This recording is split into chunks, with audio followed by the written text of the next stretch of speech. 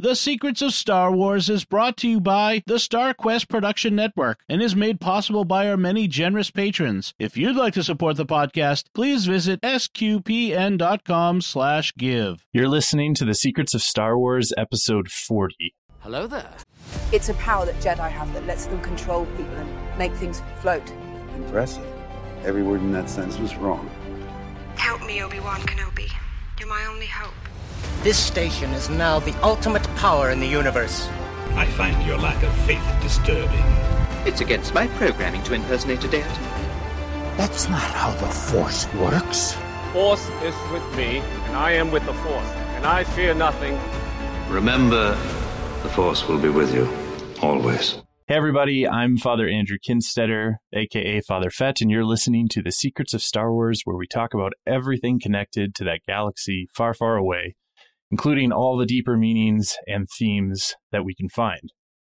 Today we're discussing the two newest episodes of the newest season of the Clone Wars by looking at episode 5, Gone with a Trace, and episode 6, Deal No Deal. When I first saw that, I actually thought of the show Deal or No Deal. And Same. That's totally beside the point. Joining me on the panel tonight are, first up, Angela Cialana. Hey, Angela. I picked Deal. Second Wait, up. not with the Pikes. No, not with the Pikes. Never mind. Yeah, please don't. Second up this evening, Mike Creevy. Hey, Mike. Hey, how's it going, Father? Going pretty well. Third, Thomas Sanjurjo. Well, thanks for covering for me last week, and of course, no glad problem to have you tonight. And finally, this evening, we have a full house. It's Andrew Hermes. Hey, Father, it's good to be with you again. Absolutely, it's good to be back with y'all. So these first two episodes of this arc have brought us back to Ahsoka and continuing her story. So I always throw this out to you guys first. What were your impressions of these two episodes? Of course, this is leading into a larger story arc, so we don't have the final conclusion of that yet, but we have the initial. What do you guys think? It's pretty clear that these are season 7, where the other two may have been kind of like season 6.5. Because there's definitely a different feel to the animation. There's a different feel to the plot flow and the character development. And, you know, we're back to Ahsoka, which is good. But I definitely felt a big difference between these two episodes and the last two that we saw, or the last 4 that we saw. Yeah, so supposedly this was one of the arcs that had like one animatic that was done. The story arc was like sort of sketchy. And Ahsoka was supposed to like meet some kind of rogue smuggler type person. I think originally that was a male. So it was very different seeing this sister duo, and I'm still just eating up the animation. I just love it, and I think Dave Filoni was probably just like basking in the glory of like Ahsoka in all of this beautiful animation and cinematic shots and lighting and everything. It was fabulous. I thought it was like right off the bat to just sort of pick right up with like, and we'll get more of the details, but like if you forgot where things left off with her, which, you know, fans of course didn't, it just brings you right into like, man, things are just not going well for her. Yeah. You know, like within like the first 10 seconds of it, it's just this really edge of your seat kickoff to the whole thing that's not edge of your seat because it has anything to do with bad guys or like droids. It's just like, man, life is hard. I love that. Yeah, it was good to see Ahsoka back. But I think as a whole, the two episodes were, I don't know, I wouldn't say they were disappointing. I think they were just fine for me. Because I think they just kind of, they felt a little filler to me at least. And both episodes kind of dealt with Ahsoka, like, struggling between survival and doing the right thing. And as well as, you know, the sisters dealing with that as well. So I kind of felt like the two episodes are very similar in themes.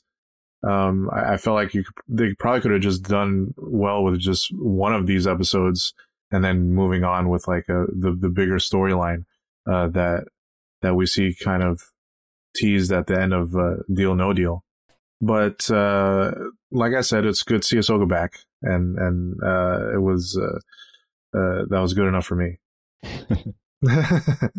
Yeah, I thought it was interesting. I watched the Clone Wars download where they interview some of the cast and crew behind the scenes, and Dave Filoni made the point that these two girls, Trace and Rafa, they're sort of acting like mirrors to Ahsoka of who she could become. Like Rafa is who Ahsoka could become, a more bitter, doing everything that it takes to survive.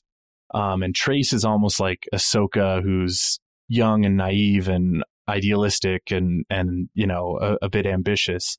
And so after I watched the episodes and I watched the download, and then I went back and rewatched the episodes, and that sort of clued me in a little bit more to focus on what was going on. And I actually got a lot more out of the episodes than I did the first time through.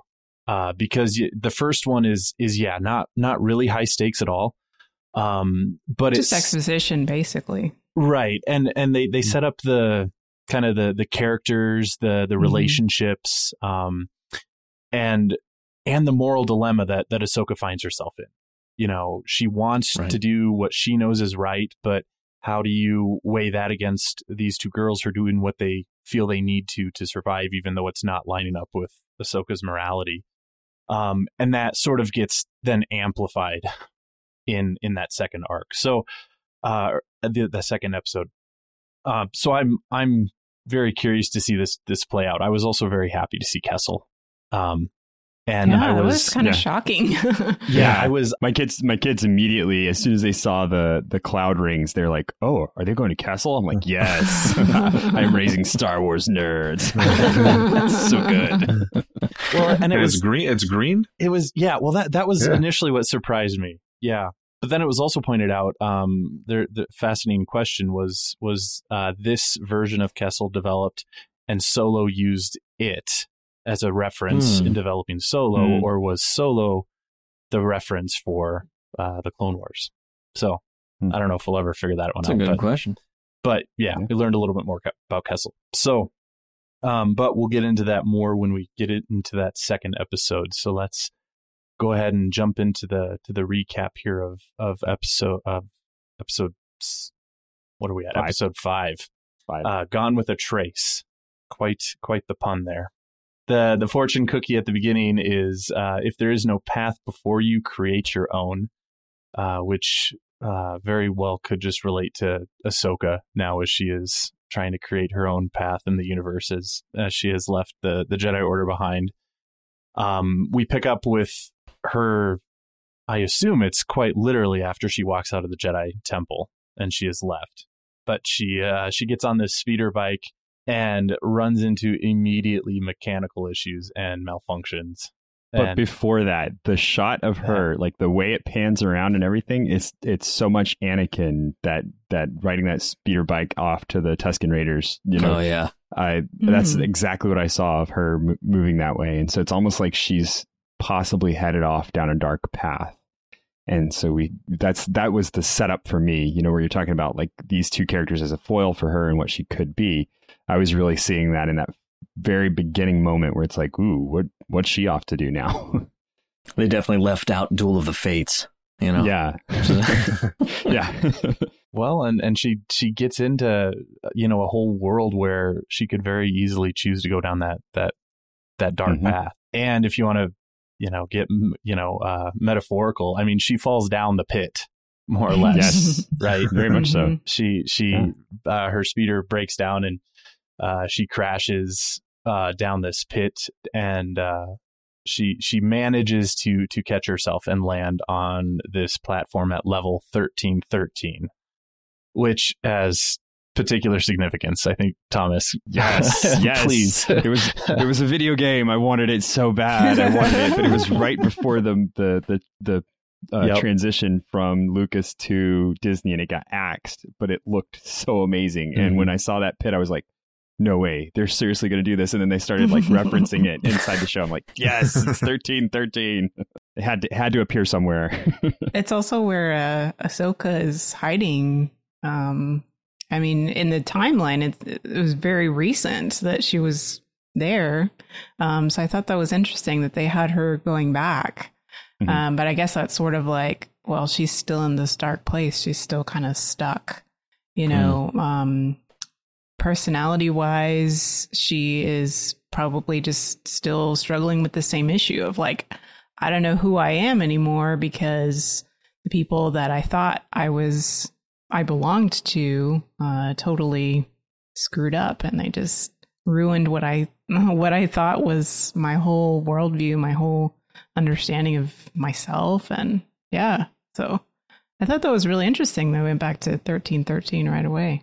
Well, and that dilemma, that internal dilemma that Ahsoka's going through is captured in the visuals, and there's a point there where she meets Trace, and Trace is fixing this Nebula class starship, and offers Ahsoka a bit of space to fix her speeder bike. But there's a point there where Ahsoka gets irritated and angry and just kind of walks out. And we have that visual of her just kind of standing, looking kind of upwards out of that pit. And nothing is said, but you know that she is struggling with the decision, struggling with who she is and where she's going and all of that. But she kind of has to stay and forms this relationship with Trace. And so they start to have this dialogue back and forth, and Trace kind of is asking Ahsoka where she's from, and she doesn't quite reveal who she is. She just says that she's from the upper levels of Coruscant, and then Trace reveals her own kind of thoughts and feelings on the Jedi, that the Jedi aren't who she thought they would be. They are different from, the stories that she grew up with. And so it's clear that Trace is not a fan of the Jedi, that she sort of blames the Jedi for starting these wars and ignoring the general population and her and all the people that she knows. I don't know about you guys, by the way, but with that, I had to laugh a little bit because I thought this hasn't happened in a while, just because the circle I'm in, it's kind of known where I stand on like faith and stuff like that. But I thought of some times when like someone didn't know like my Catholic background and they just start like rattling stuff off, and I'm like, well, actually, yeah, I'm not gonna really go down that path with you. Or just it's that awkward kind of like I want to push back, but like I'm kind of in their world, and so that was, I think, well written. I thought about that too. She was like in her bubble.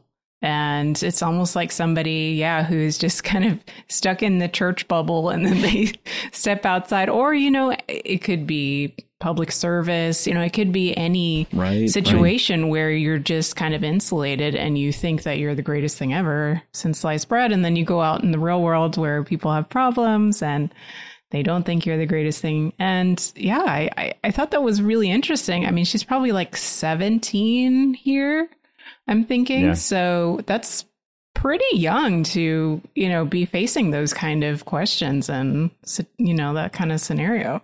Well, I feel like she's run into hesitance before from people, but it's always been like them talking to her as a Jedi. Now it's like they don't know who she is.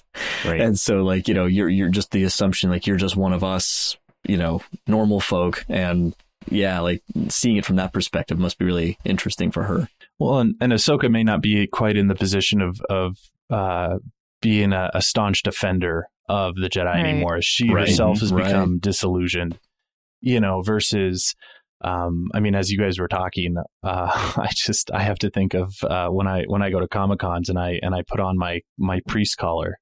And so I'm not at all hiding the fact of what I am and who I am. But there's all sorts of people that I interact with that are,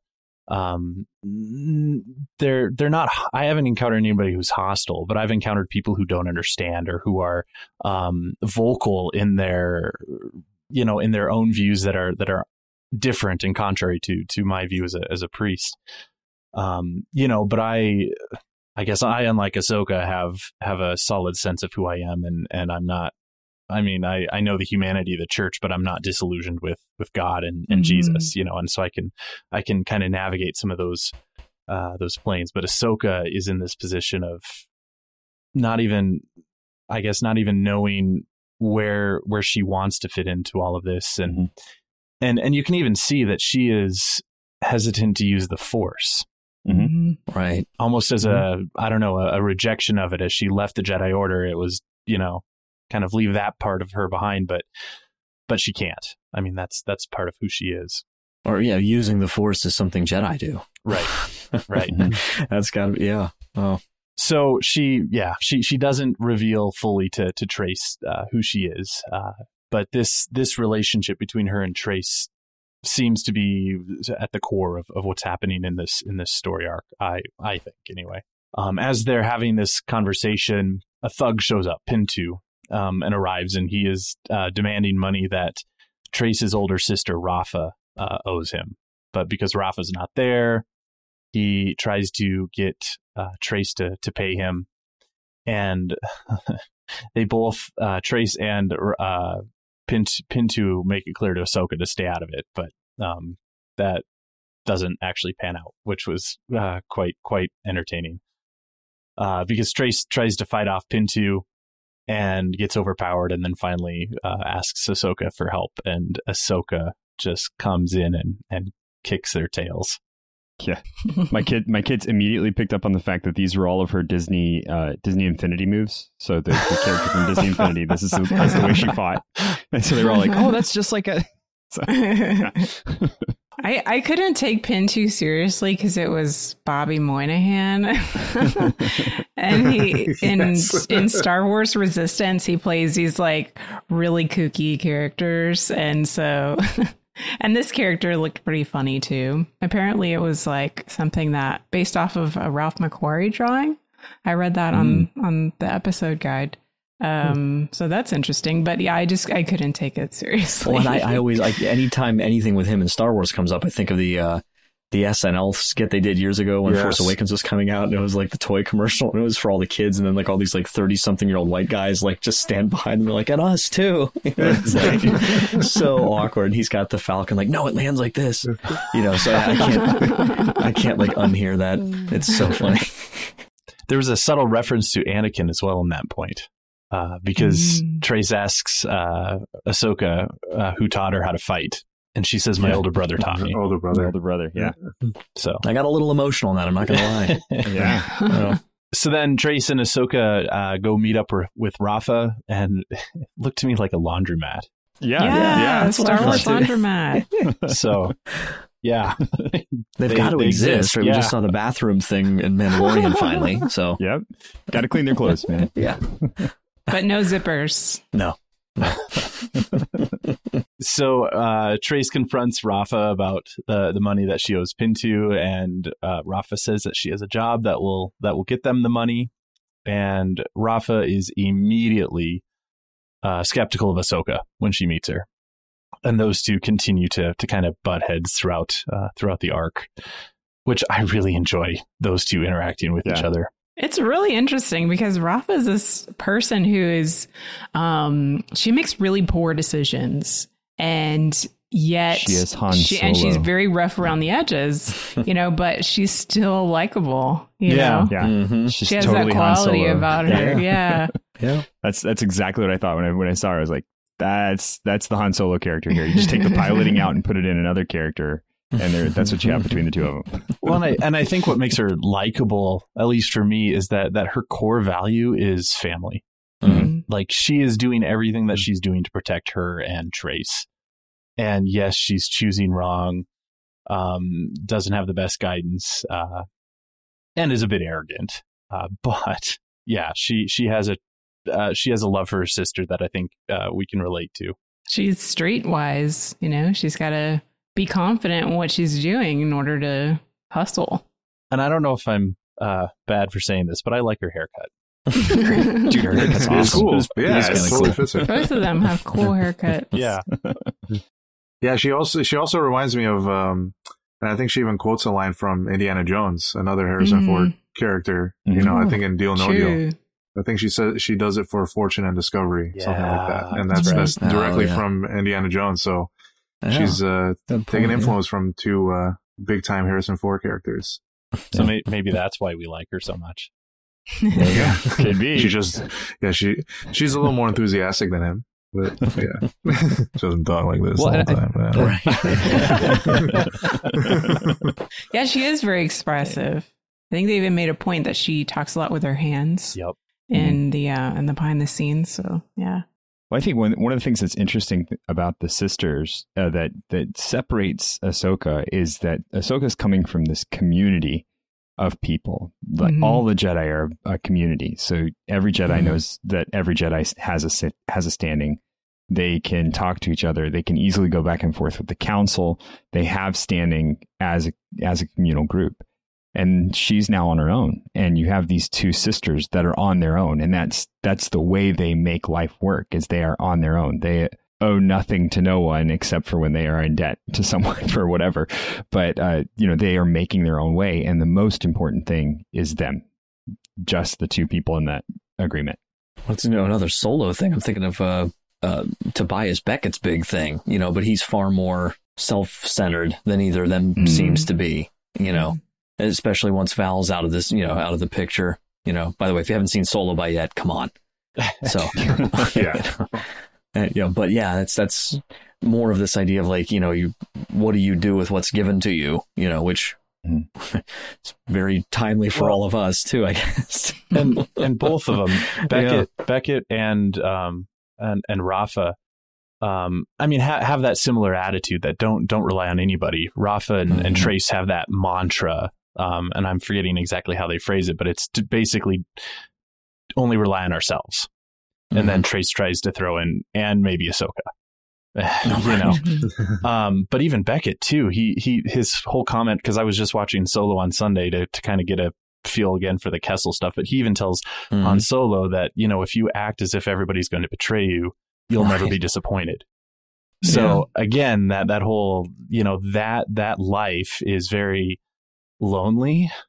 And, as you're trying to be self-sufficient, but it's lonely and miserable.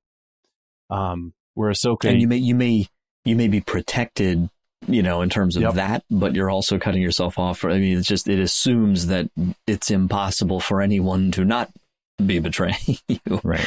And you've locked yourself into that. It's that whole idea that if you guard your heart so much that you don't let anybody in, you'll never be hurt, but you'll also never experience authentic love and relationships. What makes life worth living. Exactly. So, yeah. So, and Ahsoka might be able to kind of bridge that gap for Trace and Rafa. So at that point, back at the laundromat, Twi'lek walks in and has this deal set up with Rafa to build these 3 droids, and that's where Rafa kind of tells him that the laundromat is just a front for this business, and that her associate is going to build the droids in the back, and they're the best droids ever. And of course, the associate is Trace, and Ahsoka decides to help out. And so they start to get to work on these droids, and Ahsoka is having these difficulties with droids for obvious reasons, the encounters that she's had in the Clone Wars. But she's telling Trace that some droids are just crosswired from the start. And so this was a very interesting exchange because she talks about droids that way, and then Ahsoka makes the comment that she understands a lot about a lot of things, but she doesn't really understand people. And then Trace responds kind of similarly. She says, there are good people, there are bad people, and some are just crosswired like these binary load lifters. And so I had a couple random thoughts there. First of all was connection to the Mandalorian, IG-11, that whole idea of him being a bounty hunter droid and then being reprogrammed and kind of saves the day. But also just the whole idea that people aren't just crosswired bad. And from a Catholic theological standpoint, every single human person is created in the image and likeness of God and is created good. So nobody is inherently crosswired to be bad from the get-go. And we never call people evil, right? We call their actions evil. Right. And so, yeah. So I thought that was, they're kind of trying to play this out a little bit. These binary load lifters, of course, are not human beings, and if they're programmed to be violent, which we see that play out, then that's their programming.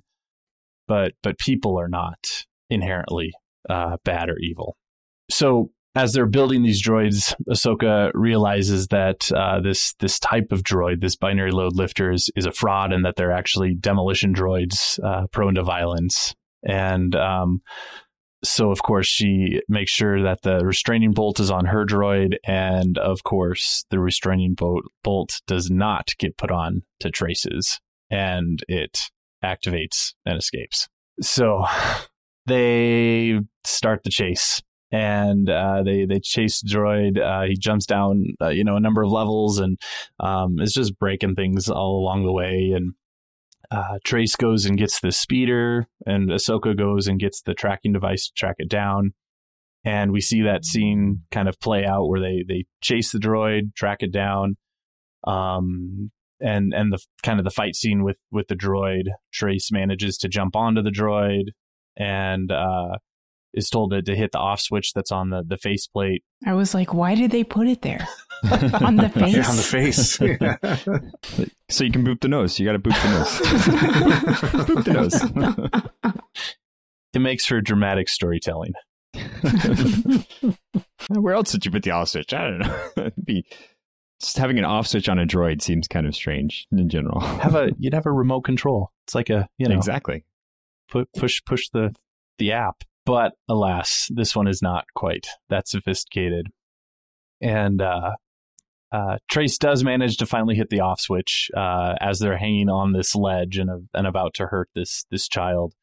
But the droid falls and Trace is on it, and Ahsoka catches it with the forklift claws of the speeder.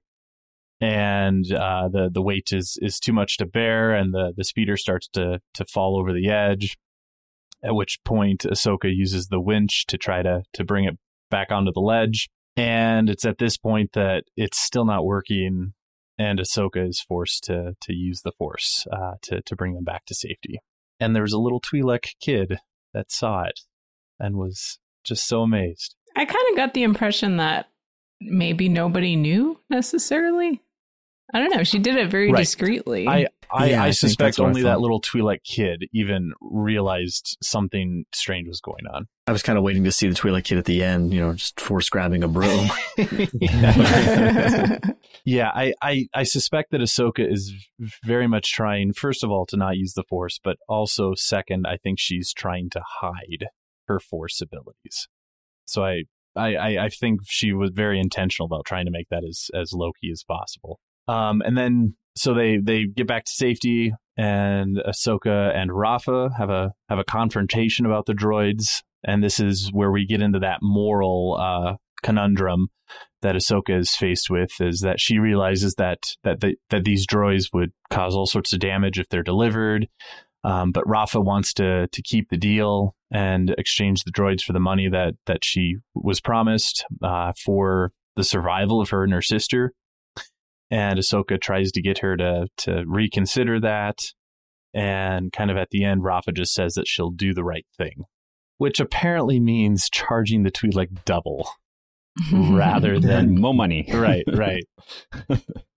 But that reveals a little bit of Rafa's morality. I mean, she is doing what she thinks is best for her and her sister, without necessarily thinking about the larger picture or what's going to happen to this. She's concerned with the immediate survival of her and her sister and paying off Pintu with these credits. And that particular episode then ends kind of with Trace and Ahsoka going back to finish working on Ahsoka's speeder. I love the way the next episode opens with them talking about the names of the ships and the speeder. Yes. Yeah, so to kind of jump into that, unless was there anything else that anybody wanted to mention about that first episode before we continue? Just to redeem The Last Jedi a little bit. Yeah, like in the behind the scenes little download episode that they had on StarWars.com, they talked about how the speeder sound for Ahsoka's junkie speeder just wasn't quite right.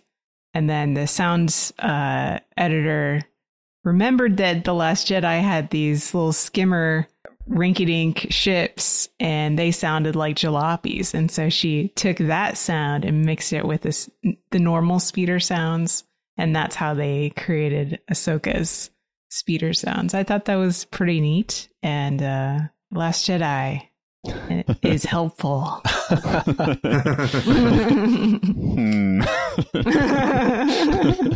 You know, I've softened about The Last Jedi the more it ages. I'm the same way. I'm not as I haven't watched it again, but I'm just like, you know, it's like mellowing on me.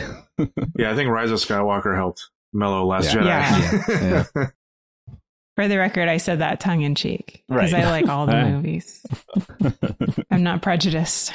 Okay, well, to jump into then the next episode entitled Deal No Deal, not Deal or No Deal, but Deal No Deal. It starts with the fortune cookie saying, mistakes are valuable lessons often learned too late.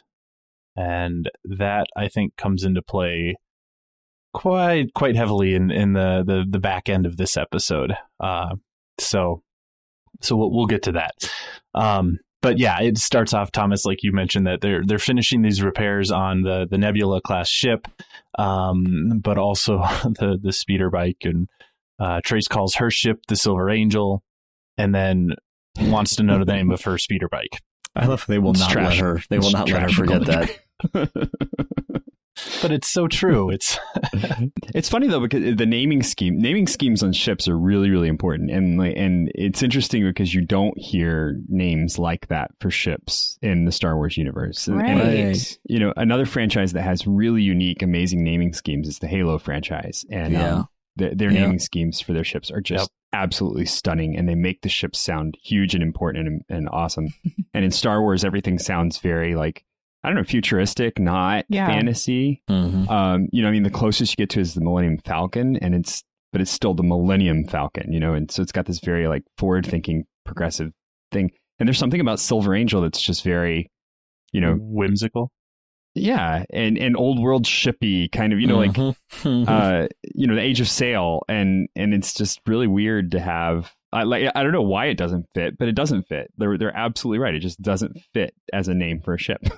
Well, the name Angel, as someone named Angela, is very like, it's an innocent sort of word. And I think it goes well with Trace's character being sort of naive and innocent in a way. She's not really exposed to, I mean, obviously they have a hard life, but she herself hasn't had to deal with a lot of that stuff. And she's very idealistic. So I think it goes well with her character and kind of shows sort of, you know, her personality as well. Yeah. I was also really happy to see her stick with it. Like, everybody's critiquing it, Ahsoka and Rafa, and she's just going full tilt with it. So they're fixing the ship, and again, Ahsoka and Trace are kind of just talking about things, and we get another reference to Anakin. Trace asks Ahsoka where she learned all this and what academy she went to, and she calls it Skywalker Academy. So another little emotional moment there.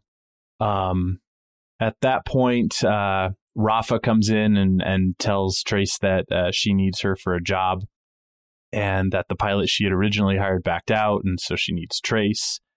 And so there's a bit of a Trace is a little bit offended that she was asked not first. She is way overconfident in her piloting abilities.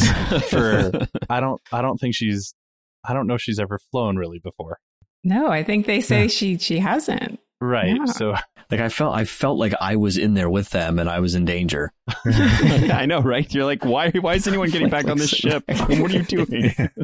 And that tells you like they're like going back to their perspective of the Jedi, like being like their whole thing is like the Jedi have never helped them out, and is totally different than what Ahsoka, you know, might have thought before.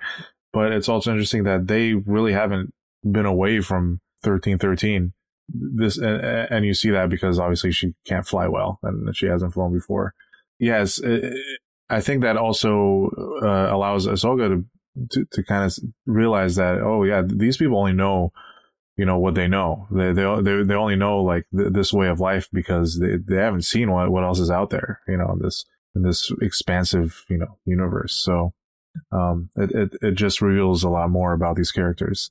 Well, and Rafa knows quite a bit more, but she only really lets Trace know certain things, or, they don't realize that the Pikes are, or at least Trace doesn't realize that the Pikes are this intergalactic crime syndicate, and, she just assumes they're thugs, ordinary thugs, And so they're really getting Trace is really getting an eye opener with this whole mission.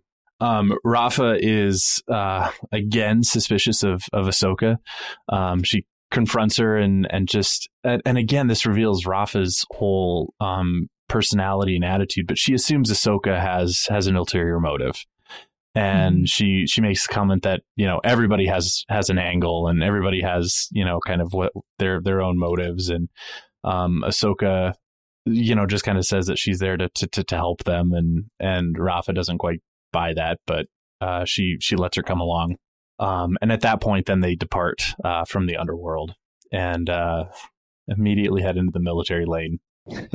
And have this comical exchange happening with Yularen, and but a really cool moment there with Anakin and Ahsoka as well, because Yularen is going to send he's going to send pilots out to arrest them, and it's Anakin with his Force connection to Ahsoka that they sense each other, that he tells Yularen to let him go, which was really cool to see.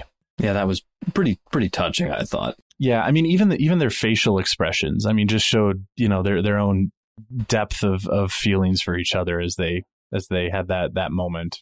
Well, and it's a little, again, like, we were talking in the last episode about just certain things about Anakin that evoke, for whatever reason, something from the original trilogy. And I couldn't help but get a little bit of, I mean, it's not evil, but it's the same guy, and he's on the deck of a Star Destroyer, and there's someone out there he's close to, and he's like, where is that shuttle going? It's the same kind of, right. Just give him 20 some years. But that was just something about that imagery. I'm sure they thought of that, but that really jumped out at me. They then finally get out into hyperspace, and Trace forgets to release the air brakes. Again, it makes me laugh, but it just again shows her lack of experience. But it's funny because I think probably, I don't know if you guys have been there, but I've been there, where, like, especially if I don't drive stick shifts, but I remember trying to drive stick shift, back on the family ranch at one point, and forgetting to unlock the emergency brake, or, killing the engine or whatever. So, like, it's totally relatable. And imagine a teenager doing that who's never driven before, and you're going to, I don't know, do a drug deal. It's like the Kessel Run. Going on the Kessel Run. It's the Kessel Run, Right. Just like, oh my gosh. Yeah. But it was also pointed out, and I forget who I was reading about this, but that fortune at the beginning of the episode, that mistakes are valuable lessons often learned too late, that they were pointing out all the mistakes that Trace was making that weren't causing any sort of major issues. So this was like one of the mistakes that she made, or one of the other one was getting into the military lane, that she keeps making these mistakes without having any serious consequences.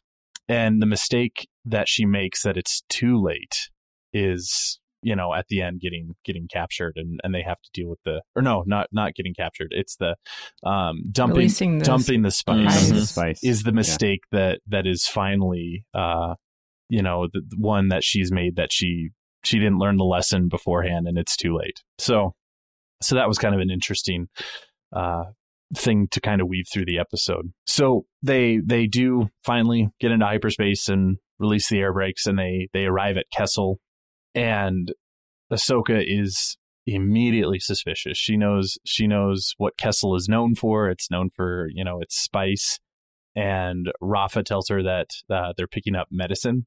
And then we see them land in this lush, beautiful paradise on Kessel. which did not at all click in my mind whatsoever. Yeah, that was weird. Well, supposedly, according to, I don't know if this was StarWars.com is where I got this, but the Northern Hemisphere was left to the Pikes to do their mining of the planet. And then the Southern Hemisphere was what we saw, which was lush and green. And that was what the royal family kind of cultivated, whereas they just let the Pikes kind of do their thing in the Northern Hemisphere. So that's what I learned from this episode. It's canon for sure. I really just had to sit with it because I'm so used to the Legends material, which puts Kessel as like this rocky, barren world. And then I was okay with what they did to it in Solo, like, you know, creating the spice mines and the coaxial or whatever that hyperspace fuel was, you know. But then to see this like lush, beautiful paradise, I was like, that is so not what I was expecting. But yeah, it is part of the canon of Star Wars about the planet. So, which makes Ahsoka's comment a little bit later when they finally head to the spice mines. She says, "Now this looks like the Kessel from the stories," and I was like, "Yes. You're right." So yeah, that shot was just so stark, and it was funny because it was pretty quick too. It was just like, that's where we're at. Got it. Now, and I don't know if you guys have ever been to the Dominican Republic, but it's kind of it's kind of depressing, like flying along the border between the Dominican Republic and Haiti, because you see exactly that. You see this gorgeous, lush, beautiful green side of the island, and then there is a very clear delineation of what the border between the two countries is, and on the other side is just desolation. It's just stark, it's bleak, there's no trees, there's nothing, and it just stops dead at the border between the two countries. So to me, that's what this was, is like seeing, you know, this divide on the planet where everybody's kind of living in, on one side is living in this almost fantasy land that just ignores the other side. Just don't pay attention to that other side over there. They've got their own problems, let them deal with it, we're fine over here. It's a very Star Wars theme. You know, the reminds me of The Last Jedi, actually. I think she planned this. I totally didn't. But it's really fun to troll. So, yeah. Yeah. So they land in this lush, beautiful paradise and are met by Kinesh Locke. He is he's King Yaruba's major domo. So I guess his representative, the king's representative to meet Rafa and negotiate this deal. And they are brought into this supreme and superb banquet, at which point they're all kind of sitting around the table, and you see Rafa, Trace, and Ahsoka all, again, they're kind of in their own little elements there. Rafa wants to meet the king, and Trace is so concerned about letting the representative know that they have the fastest ship around. Like, she just has that, again, that childlike innocence and naivete, and she's so excited because she gets to fly her ship without knowing at all, really, you know, the consequence of what's going on and the spice and all of that. And Ahsoka is clued in on the quote unquote medicine that they're delivering. Kinesh he tells them that it's the essence of the medicine that they're going to be transporting, 3 containers of unrefined spice. And Ahsoka, of course, knows that unrefined spice can be made into, you know, the recreational drug, which is probably what it's going to be used for, but it can be used for things that are not so good. And as they are then leaving to go to the spice mines to pick up the spice, Ahsoka comments to Rafa that this plan, this running the spice, could get them attacked, and Rafa thinks that they'll be safe because they're smaller than the normal transports, and so they will be overlooked by the pirates and the people who would be looking to get this easy score. And then Ahsoka and Trace talk a little bit about the mission as well, and Trace fully trusts Rafa, and she says that she tells Ahsoka that she knows that Rafa is just looking out for her, and assumes that if Rafa has asked her to do this, then she believes that she can, and she's gonna do it. And then they finally get to the spice mines of Kessel, the Kessel from the stories, which I was way more on board with. I was interested in that moment where they talk about the divide between seeing all the droids and then realizing that they're slaves. That was really because we're getting into this point in Star Wars where we're talking so much about droids and their own autonomy and how that fits into everything that's working in the Star Wars galaxy. And so it seemed like it was almost like it's fine as long as that's just a whole bunch of droids. But then as soon as we talk about it being slaves, it's like, oh, that's different. But then you take a step back and think, well, what are the droids doing then? Really? Well, and Star Wars is, it has a way of humanizing droids too. Especially L3. No. Well, I couldn't help but think just with them being there, it's a little funny though to see like, all this stuff going on there and just imagining how just chaotic that scene's going to be. Yeah. But because I think this is give or take 10, 11 years before Solo. Just I was looking at the timeline. Yeah. Something that like that. Right, yeah. Because it's Solo's kind of like halfway between, 3 and 4, I guess. Give or take. So, which is also kind of fun with Ahsoka, just to kind of, all the Pike Syndicate stuff. It made me think, like, I wonder, I don't know if it would be just, if it would fit or not, but I couldn't help but think, like, it'd be kind of cool if there was a way to kind of, I don't know, get Dryden Voss or like Tobias Beckett or some of those people. If we're going into some of this, underworld stuff, that's not out of the realm of possibility. Might be kind of cool, but we'll have to see. There was all sorts of connections to Solo. Mm-hmm. So we'll see. We've got at least probably 2 more episodes of this arc, probably. So they land, they load the spice from Kessel. And then when they're in hyperspace heading to Obadiah to meet with the Pike crime boss, Marg Krim. I'm so glad I wrote these down because they are so difficult to keep track of. Ahsoka and Rafa have this ethical debate about the spice. Ahsoka points out that the Pikes are, these intergalactic crime. It's an intergalactic crime syndicate, and that they will take everything from them, and they probably won't even get paid. They're not just, your run-of-the-mill local gangsters. And so Ahsoka is trying to convince Rafa to deliver the spice to someone who could actually use it for medicine, because she assumes that the Pikes are going to use it for recreational drugs. And we again run up into that Rafa needs to deliver the spice to get the money to pay off the debts that she owes and to help her and her sister survive. And so she's adamant that she is going to deliver, and Ahsoka, wants to do what she feels is right. And Trace doesn't want anybody to take her ship and dumps the spice mid-flight and tells them both, neither of you get your way. My jaw dropped when she did that. Yeah. I actually wondered how that was even possible in hyperspace to do that and not like knock the ship off course. But yeah, it was definitely an unexpected plot development, because now they're put in a position where they owe the intergalactic crime syndicate money and they have no spice to deliver. They can't even choose to deliver it and turn it into medicine. I mean, they're really just in a really tight spot. And Ahsoka comes up with a plan for dealing with this, and she suggests that she has a trick or two that might help them out. Hint, hint, hint, hint. Force use, maybe. We all knew what was going to happen, right? Yeah. We knew. They didn't.